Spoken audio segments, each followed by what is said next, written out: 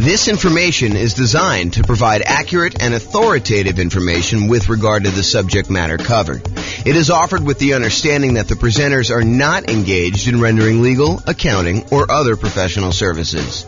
If legal advice or other expert advice is required, the services of a competent professional should be sought.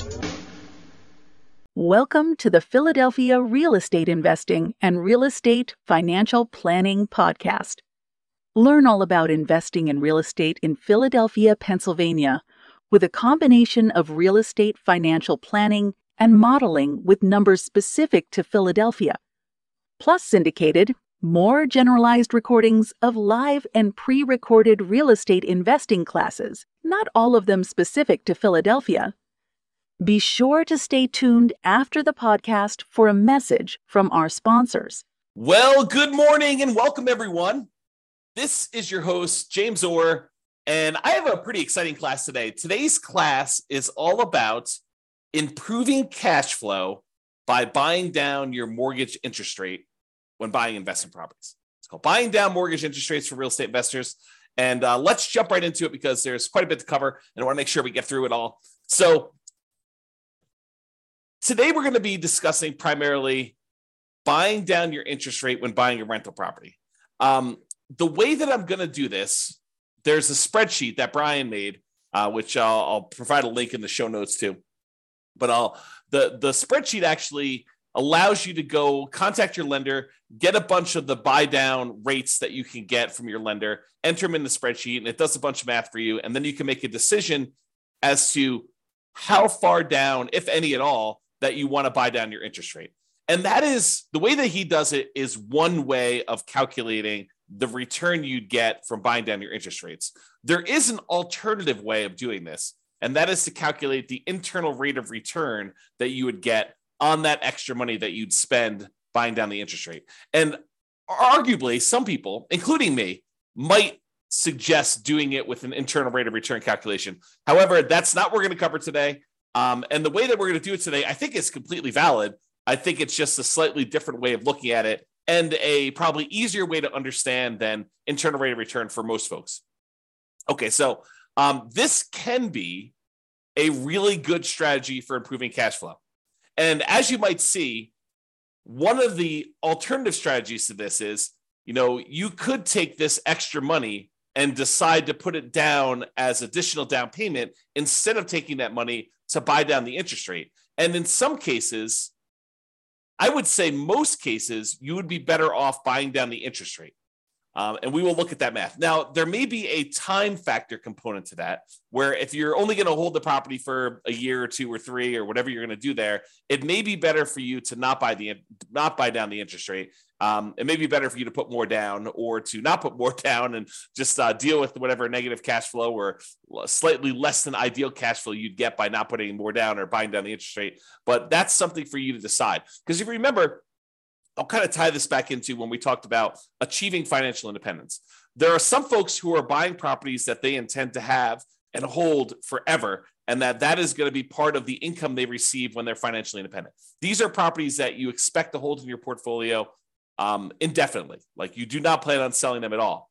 And then there are other properties where people would buy in order to get a really good return on, especially that early on, that like excellent return on equity you get when you own a property for the first few years and your equity is relatively small because you're highly leveraged and you're able to get like almost like rocket booster type returns on that. Some people are going to buy properties to get those rocket booster type returns with the intention of trading them up for something else, doing a 1031 exchange and buying something larger, or selling off those properties, paying all the expenses on them, the capital gains, the depreciation recapture, the real estate commissions, if you've got any of those going out, and closing costs, if you've got those going out, and then take that money and then use that in order to stabilize your returns elsewhere, whether that's investing in something else like stocks or bonds, or taking that money and paying off existing loans. So depending on whether this is a property that you plan to hold forever in your portfolio, or a property that you plan on holding for a short period of time and then doing something else with it, you may or may not choose to buy down your interest rate depending on the hold period. I'll also add in one additional wrinkle. If your plan is to buy more properties than you need, like let's say you intend to have 5 free and clear properties in your portfolio at the end. Let's say your plan now is to go out and buy 12 properties. with the intention of you're going to eventually sell off 7 of them and pay off the remaining 5 so that they're free and clear. Well, if you're going to pay off the remaining 5 early with proceeds from selling the extra 7, then you may not want to buy down the interest rates on the 5 either, because those are ones that you will not hold the loan for full term. And so these are things that you should decide. And the reason why we covered those in previous classes before we get to this point is you should decide which properties you plan to have in your portfolio at the time when you are financially independent and how you plan to get there.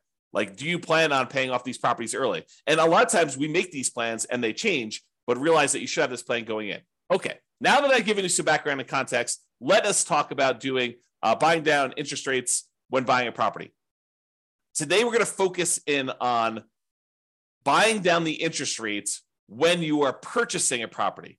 And specifically, I am not going to talk about buying down the interest rates when you do some type of cash out refinance on a property, or when you do some type of cash in refinance on a property where you actually put more money into the deal and refinance your property at the same time in order to get shorter loan term or lower monthly payments, or to get a better interest rate. So we're not talking about cash out refinances. We're not talking about cash in refinances. We're not talking about doing a rate and term refinance where we're refinancing the rate on the loan and or the term on the loan.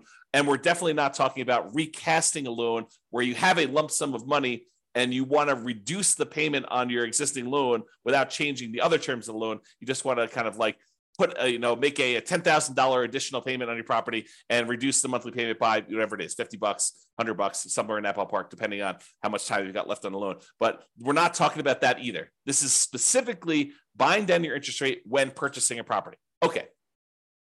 Big picture.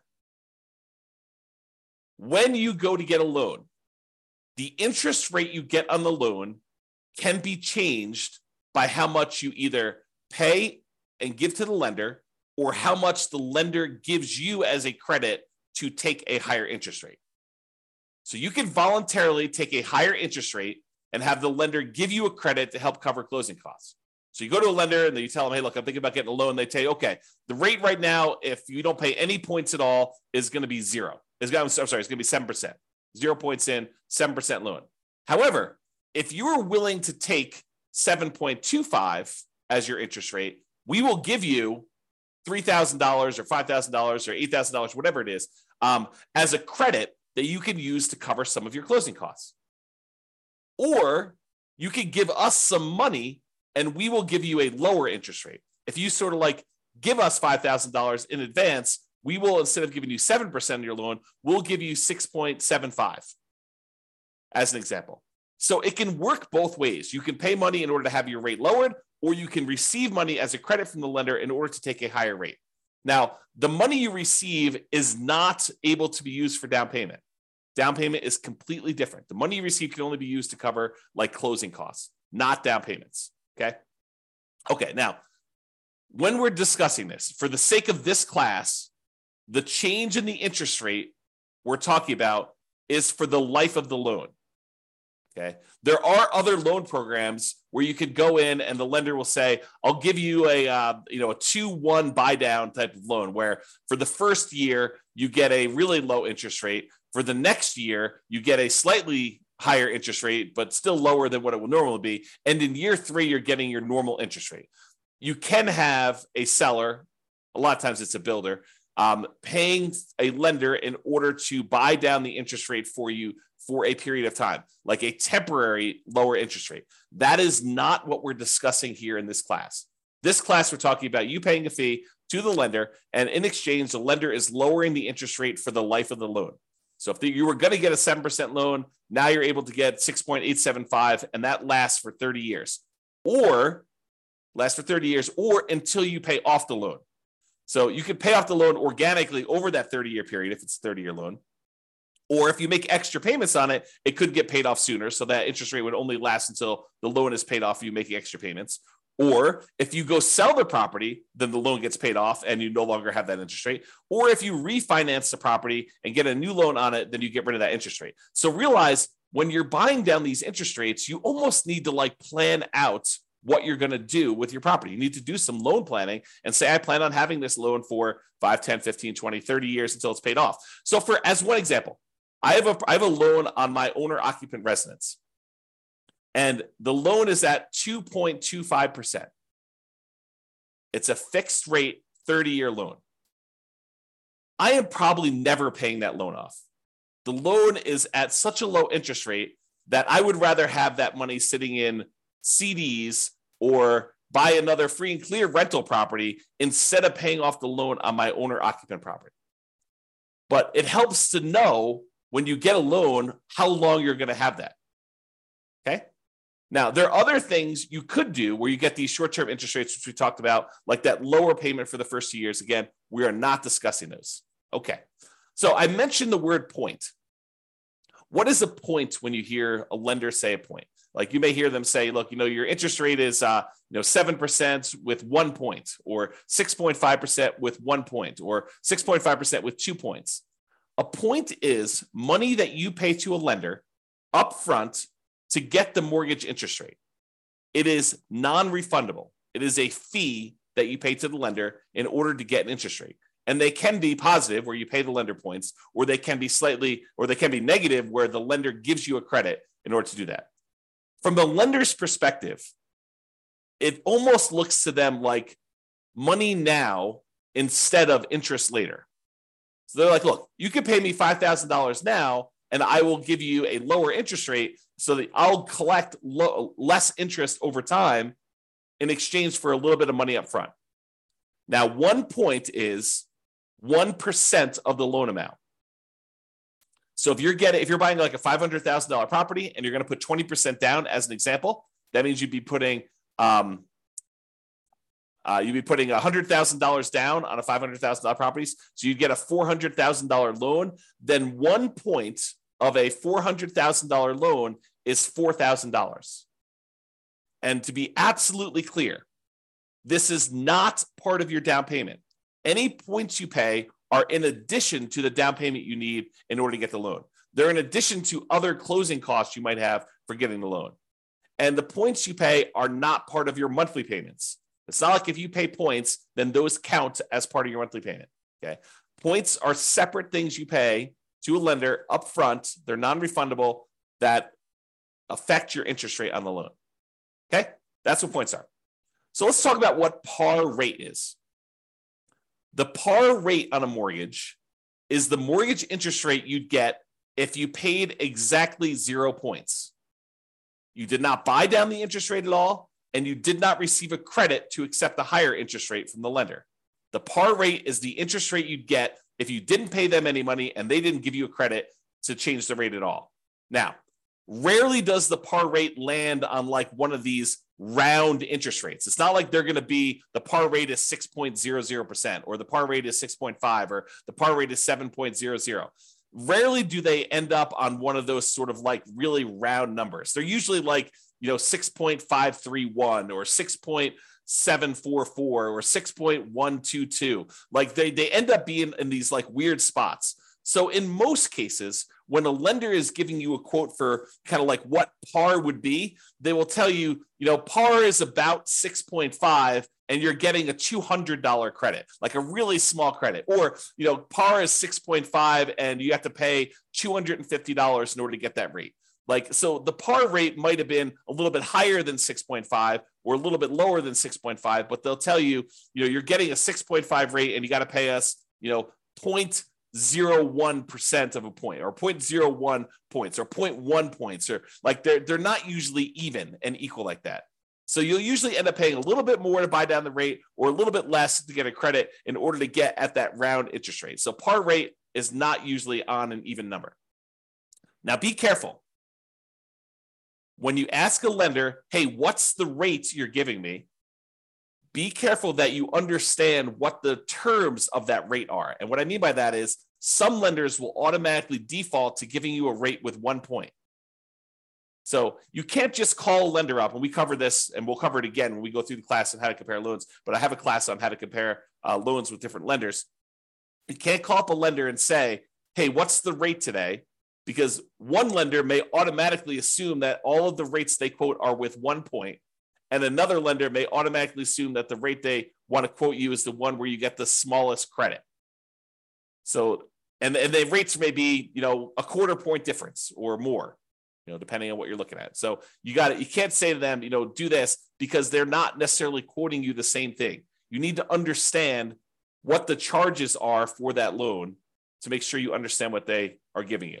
So when you call them up, say, what is the rate? What is the par rate right now with no points? And believe me, sometimes you need to clarify with them that that's what you want, because they will still sometimes give you the wrong one. So oftentimes it's better to get the sheet showing what the buy downs are and what the credits are. And so you can figure out your own par rate to make sure you understand that they're giving you something that you can compare to someone else. Okay. So just a tip when you call lenders, you're trying to do that. Now, so let me paint a picture for you. You're about to buy a property. Okay. You have enough money set aside for whatever down payment you need. You have money set aside for all the reserves you need on the property you're buying, your personal reserves, and any other properties that you currently own. In addition to that, you have your closing costs set aside for buying this property. And if you're prudent and you actually have negative cash flow on the property that you're buying, maybe you're buying a property with little down and it's got some deferred down payment, negative cash flow, you've set aside any negative cash flow you'll have until that negative cash flow goes away. We'll talk about this in another class, but you set aside any negative cash flow that you have on that property as a prudent investor, knowing that, hey, that's coming. Maybe I should have my down payment, my reserves, my closing costs, and any negative cash flow that I'm going to have on a property. If you don't have a negative cash flow, you don't need to worry about that. Okay. So that's the context of where we are. In addition to that, in addition to your down payment, your reserves, your closing costs, and maybe some negative cash flow, if you've got that, you have some extra money. So the question is, what do you do with that extra money? Well, number one is you could invest in something else. You could say, I'm going to keep this money on the sideline and I'm going to use it to buy my next rental property, my next down payment, next reserves, next closing costs, all the stuff you need there. You could take that money and you could use it to market for off-market deals. Try to find some type of creative financing situation where you do some marketing and you look for a motivated seller where you can negotiate owner financing or subject to wrap financing or lease option or whatever you're doing there. So you can use it to do marketing to find off-market deals. You can make improvements to a property to improve cash flow, whether that's the property you're about to buy or another property that you own. You're like, if I went and I converted this property to, kind of like closed in the garage or added an extra bedroom or, added a RV parking spot or whatever you want to do in order to make improvements, you could take that money and you could get improved cash flow with it. You could hire a property manager to buy back your own time. You could set aside money to do that. Okay. So these are just some of the ideas of things you could do other than use the money to do what we're going to do today. Okay. The other things you could do is you could de-risk.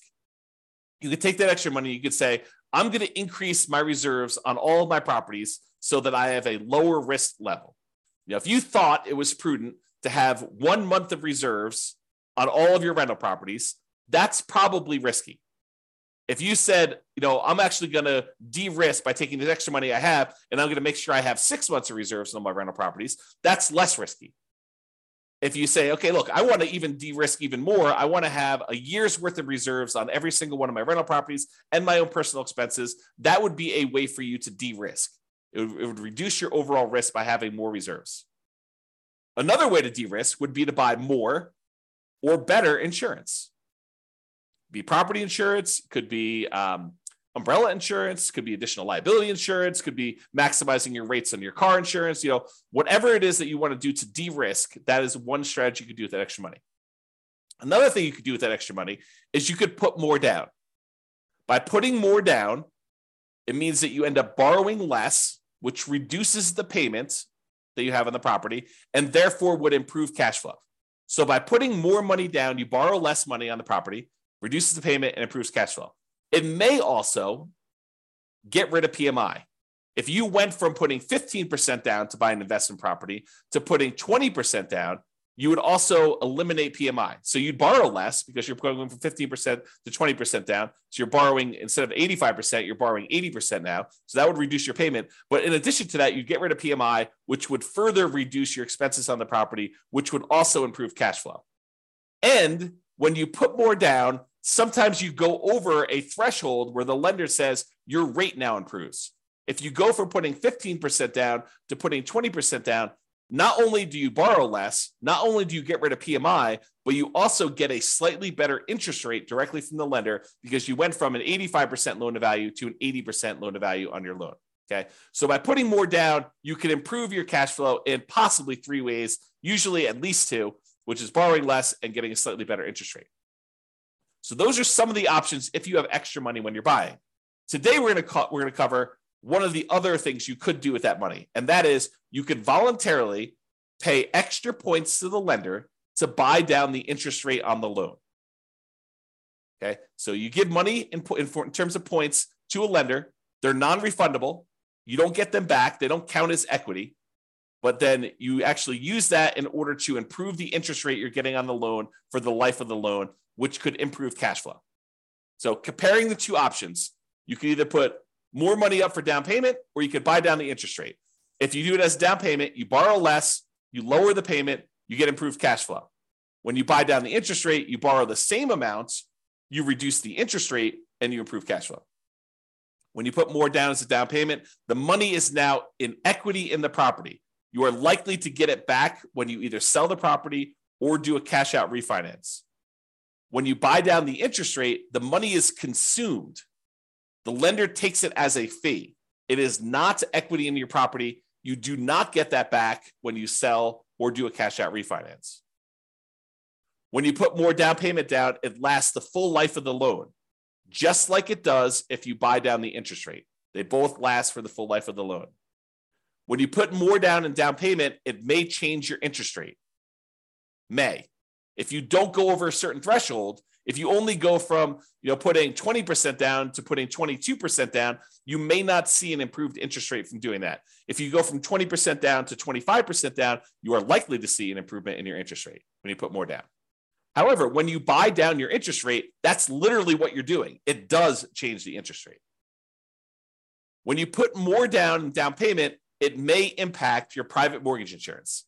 If you go from less than 20% down to at least 20% or more down, then it will affect your interest rate. It'll affect your PMI.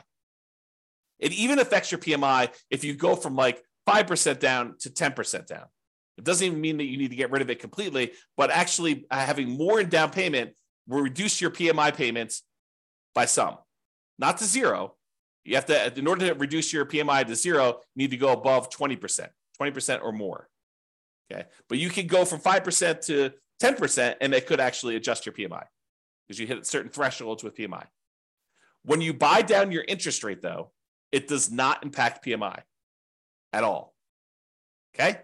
So those are comparing the options. So let's say you do want to consider buying down your interest rate. You call your lender up or you email your lender and you say, look, hey, can you send me a list of the buy down table for buying down the interest rate on this particular thing? And they'll send you over something what looks like on the screen here, which is a buy down table showing you all the different rates along the left-hand side. Then there's a column for APR, which I'm not going to get into today. Then there's the price, like how much it actually cost you in order to do that. The discount or rebate percentage, like how much in terms of points that it costs you to do it, whether they're giving you a credit, which is the green ones down here. This is where they're paying you money. The red ones are where the borrower, you, are paying in a fee in order to get that. This is the dollar amount of the rebate based on whatever price of property they put in to give you this quote, and whatever your credit score is and stuff for today. So it tells you like how much it costs you to do that in order to do it. And then it gives you what the principal and interest part of the payment is. Okay. So this is the table they will give you. And you're looking at it and you're like, I'm not sure I understand like what the implications are just by looking at the table. And that's right. That's the trick, is that you need to do some math in order to determine if this is worthwhile doing. Okay. So then what we do is we take the spreadsheet that you take the data that your lender gave you, and you plug the numbers into the spreadsheet. You have Brian Williams buy down calculator version 3.01 is what we're using here today. And you're going to enter in your loan amount, the purchase price of the property you're buying, the loan length, for example, 30 years, the par rate. And if you don't know the par rate, there's a little calculator on the spreadsheet for helping you calculate what the par rate will be. If they only have like for example, on this one, the par rate wasn't even. It was probably somewhere between 6.5 and 6.625. As you can see, one way there's a little bit of a fee, and the other way there's a little bit of credit. So it's between these two numbers. So the spreadsheet will help you calculate what the exact par rate is. And then you copy the interest rates and the costs from the lender email. So it looks something like this. You enter in the loan amount over here, the purchase price, the loan length, and then the par rate. And the par rate calculator is below this. So if you need to calculate it out, you can do that. But I calculate that for you, and then I showed you what it is here. And then it will calculate what the par payment would be for you. So it'll actually do that calculation. Then you put in the interest rate. It usually like files them down here if you're doing that. But if you're doing ones from your lender, you may want to copy them manually into here. And then you put the cost in from the thing. So 6.875 is $2,366 credit. So 6.875, $2,366 credit. So that's what you're doing. You're putting in this rate and this number here. Okay. So when you do that, the spreadsheet will then do a whole bunch of calculations for you here. It's going to tell you the difference between how much it costs you in order to buy down the interest rate from here to here, the difference in those costs. So for example, if you were going to go get 6.875, they would give you a credit of $2,366. If you want to get 6.75, it would only cost you it would only give you a credit of $803. So the difference between these two is $1,563. So it shows you the difference in cost in going from one to another. Then it shows you what the average cost per like tier to get down to here would be. So it shows you what the average would be. And then this does a whole bunch of stuff, calculation points. You can ignore all that. And then the payment if you bought it down. So this tells you what your new monthly payment would be. And then it then calculates what the difference is between your par payments and what this new payment is, and shows you what the difference in payment was. So for example, this is an $87.57 higher monthly payment than what your par rate for receiving a credit of $2,366. Hold on one second. Sorry, I had to clear my throat. Okay, so with that being said, you can see here that when you buy down the rate a little tiny bit at 6.5, you end up getting a $30.52 better payment, which if you multiply by 12, you're getting $366.26 better cash flow on your property by buying down the rate there. And you can see there are ones where you're getting significantly better cash flow. For example, if you buy down the rate all the way to the max, you get $5,795.31, almost $5,800 better cash flow for the year. Almost $500 a month better cash flow by buying down the rate. Now you got to say to yourself, is it worth paying this amount of money in order to get that rate? That's what we're going to look at. And I've included this thing called vanity rates. So most of the time rates are quoted in the eighth of a point. So 6.875, 6.75, 6.25. But sometimes a lender will give you a quote for a rate of, 5.99 or, 5.49 or something like that, where it's a number that is sort of like not one of the normal eighth of a point type deals. And so they'll include those in your list, but a lot of times vanity rates don't make a lot of sense. So I'll show you what they look like here, but I've included them in this chart. I will remove them later as we show you. Okay, continuing on. So this shows you what the difference in cost was when buying down your interest rate. And what I want to point out to you is that the amount it costs to buy down your interest rate 1/8 of a point is not the same. And it's not linear. It doesn't automatically increase as you go up. Okay. So this red line shows you where the par rate is. These ones are credits. These ones over here is you're paying a fee in points in order to get a lower interest rate. But in order to change your interest rate, from it's got the vanity rates in there. So let me go remove the vanity rates here, but it shows you the difference. So for example, right here, in order to go from 6.25 to 6.15, it cost you a difference of $1,662 or $1,078. It's cheaper to go to this one than it was to go to this one. That's what we're showing you here. Okay. So I've got some vanity rates in here. I've got like 6.49 and 5.99. I'm going to go and remove those. I'm showing you where they are, and I'm going to show you that I'm now remove those in the charts. Here's where they were in red Now that I've eliminated those, now we've got only showing ones where we have the eighth of a point difference. So you could see it a little clearer by removing those extra vanity rates. Okay. So when you go from 6.5 to 6.375, it costs you about, I don't know, whatever that is, $200, $210 more to do that.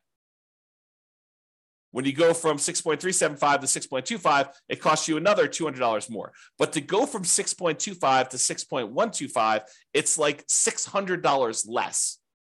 And there are these inefficiencies in the market for buying down your rates. And part of what you're looking at is taking advantage of these inefficiencies. They will sometimes tell you, look, we would prefer you to buy down here, but we'd prefer you don't buy down past this certain level. Like as one example, if you wanted to go from 5.125 to 5.5, I'm sorry, from 5.125 to 5 even, the difference in buy down for these is significant. You know, it's like $1,400 more.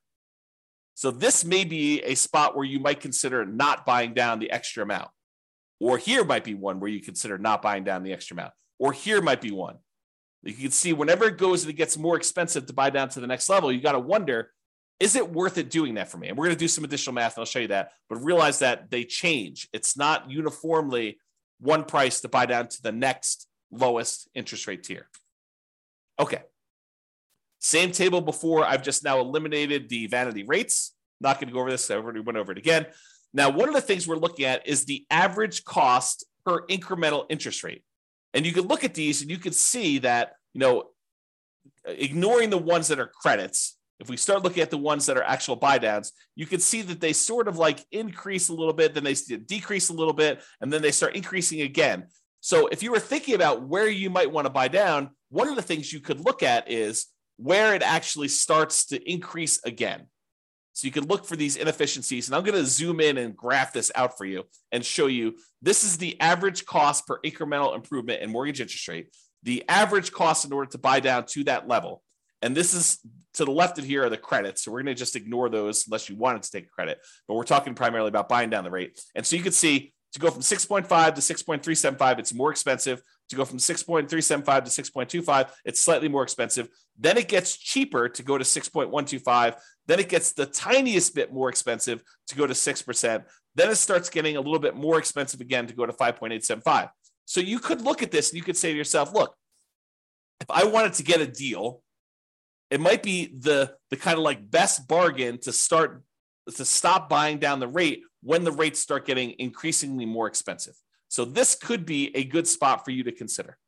Now, the decision is totally up to you. You don't have to buy down your rate at all. You could choose to take the par rate. You could choose to take a credit. But if you're thinking about, I want to improve cash flow in my property, this is one way to do it. And then you got to wonder to yourself, is the extra money that I'm spending worthwhile investment? What's the return I'm getting on spending this extra money? And that's where we're headed with this. So now we're going to show you what the simple and compound rates of return are for spending this extra money. So these are all the different interest rates along the side here. You can't see them, but if you're on the spreadsheet, this is just spread over to the right of the spreadsheet there. And this goes and shows you what your simple interest rate would be after you've paid back the money to yourself for buying down the loan. So this shows you that once you paid yourself back the money in order to get the buy down itself, then you're earning, in this case, 33.6% return on the extra money that you spent. Not bad in terms of simple interest. Now, if we take it and we look at this simple interest over a period of time, you could say after 10 years, including paying back on the initial amount that you borrowed, this one would get you 23.6% return on any extra money you spent here. Now, most people are probably not using simple interest, although there are some times when you'd want to think about it that way. But most people are going to think in terms of compound interest. The money you're getting on the money that you invested over time from a while ago, you want to make sure you take into account that time impacts your return. And so compound interest does that. So in this case, you can look at what your return is over here from seeing different interest rates that you buy down to. And you can see that there's a lot of them, depending on how long out you go, where you get good returns on your money for doing that. So for example, here's how you read this chart. If you bought down your interest rate to 6%, you would have earned over a 15-year period of time, you'd have earned 28% per year simple interest on the amount you spent to buy down the interest rate. So you got to ask yourself, if I'm looking at other investments that I have that give me simple interest, what am I getting on those? And should I take this money and invest it by buying down my interest rate, knowing that this one is paying me 28% return? So you got to compare it to other things you could invest in. We already went over that list. Okay. So that's the simple interest one. Here's the compound interest one. If you decide to look at what your compound interest rate return is over a 15-year period for buying down that loan to 6%, you'd be getting an 11.62% compounding rate of return by buying down that loan and getting your money back. So, is getting an 11.62% return on your money, a compounding annual return rate over a 15-year period of holding that loan for 15 years, is that a good return for you? And I think for a lot of folks, getting an 11%, essentially cash on cash return on investment from buying down the loan is a really good return. Where else are you getting an 11.62% 15-year term cash on cash return on that loan, on investment? That's why it's probably pretty compelling to do that. Now, the more you buy it down, in general, looks like the lower the return you're getting. And the longer you hold it, the lower return you're getting after a peak. Okay? So there's like optimal parts here to do this, but that's the general rule. All right, more down. Sometimes putting more down will improve your interest rate and it will get rid of that PMI. So it'll improve your interest rate and get rid of your PMI. The spreadsheet does not take into account either of these things. It does not show the improved interest rate you get by putting more down, and it does not take into account that you will get rid of PMI. However, it does look at if you put more down and improve that payment by that much, which one's going to be better? Should you have put more down or should you have bought down the interest rate? It'll compare those. It'll show you the difference in cash flow each one would produce for you. And then it could tell you it would have been better for you to buy down the interest rate or it would have been better for you to put more down. So let's take a look at the difference between putting more down or buying down the interest rate. Okay. So if you took the dollar amount that it cost you to buy down your interest rate to 6% and you use that as an extra down payment instead, your cash flow would be $1,729 per year better to buy down the mortgage interest rate. So this just shows you for each one of your rates how much better it would be or how much worse it would be. If it's negative, it means that it would be better for you to put more down. If it's actually positive, that means it would be better for you to actually have bought down the mortgage interest rate. And by how much? So it'd be $1,729 per year better for you to have bought down the interest rate if you bought it down to 6%. If you bought it down to 5%, it would have been $4,055 per year better for you to have bought down the interest rate. This just shows you what is going on there. Okay. And this number comes from this table. This is part of the spreadsheet, Brian's spreadsheet. So basically it shows you what the payment would be if you use the cost to pay down the loan, to buy down the loan as a down payment instead. So it calculates what that would be. Then it shows you what the payment difference would be. Then it multiplies that by 12 to give you an annual difference in payment. And then it tells you some other calculations. So the annual difference in payments here is there. Okay. So it kind of gives you an idea of those numbers. All right. Hold duration. In general, the longer you hold the property, the better off buying down your interest rate will be. You can't expect to spend money and then a year later pay off that loan and expect it to be profitable for you. You're going to end up, it's going to be ugly for you because you're going to spend all this extra money to buy down the rate, which you only got a benefit for a year. But if you get that benefit for 5 years or 10 years or 15 years or 20 years or 30 years, it tends to be better if you do it that way. And so this table, part of Brian's spreadsheet, shows you how much better it would be by how long you hold it. Now, I need to talk to you about what's going on in this table because it's not just cash flow anymore. Up to this point, we've been primarily talking about how buying down your interest rate or putting more down have improved the cash flow on your property. Because when you buy down the interest rate, it actually improves how much your monthly payment is, which means your cash flow improves by that amount. Or when you put more down, it improves cash flow because you're borrowing less, although in some cases it improves your interest rate too and gets rid of PMI. Although in this case, we're only looking at the difference between borrowing less as to how it improves cash flow. So it does do that. However, when you buy down your interest rate, something else changes as well. If you remember the 4 areas of return you have when you buy rental properties, there's appreciation. The property tends to go up in value over time. It doesn't matter how much you put down as to how much the property goes up or down in value. If you put 100% down, the property can still go up or down in value the same amount. If you put nothing down and you borrow 100%, doesn't matter, the property can go up in value that. Now, your return on how much you invested changes, but the dollar amount you're getting from appreciation stays the same. If the property goes up 3%, it doesn't matter if you put nothing down or you put everything down.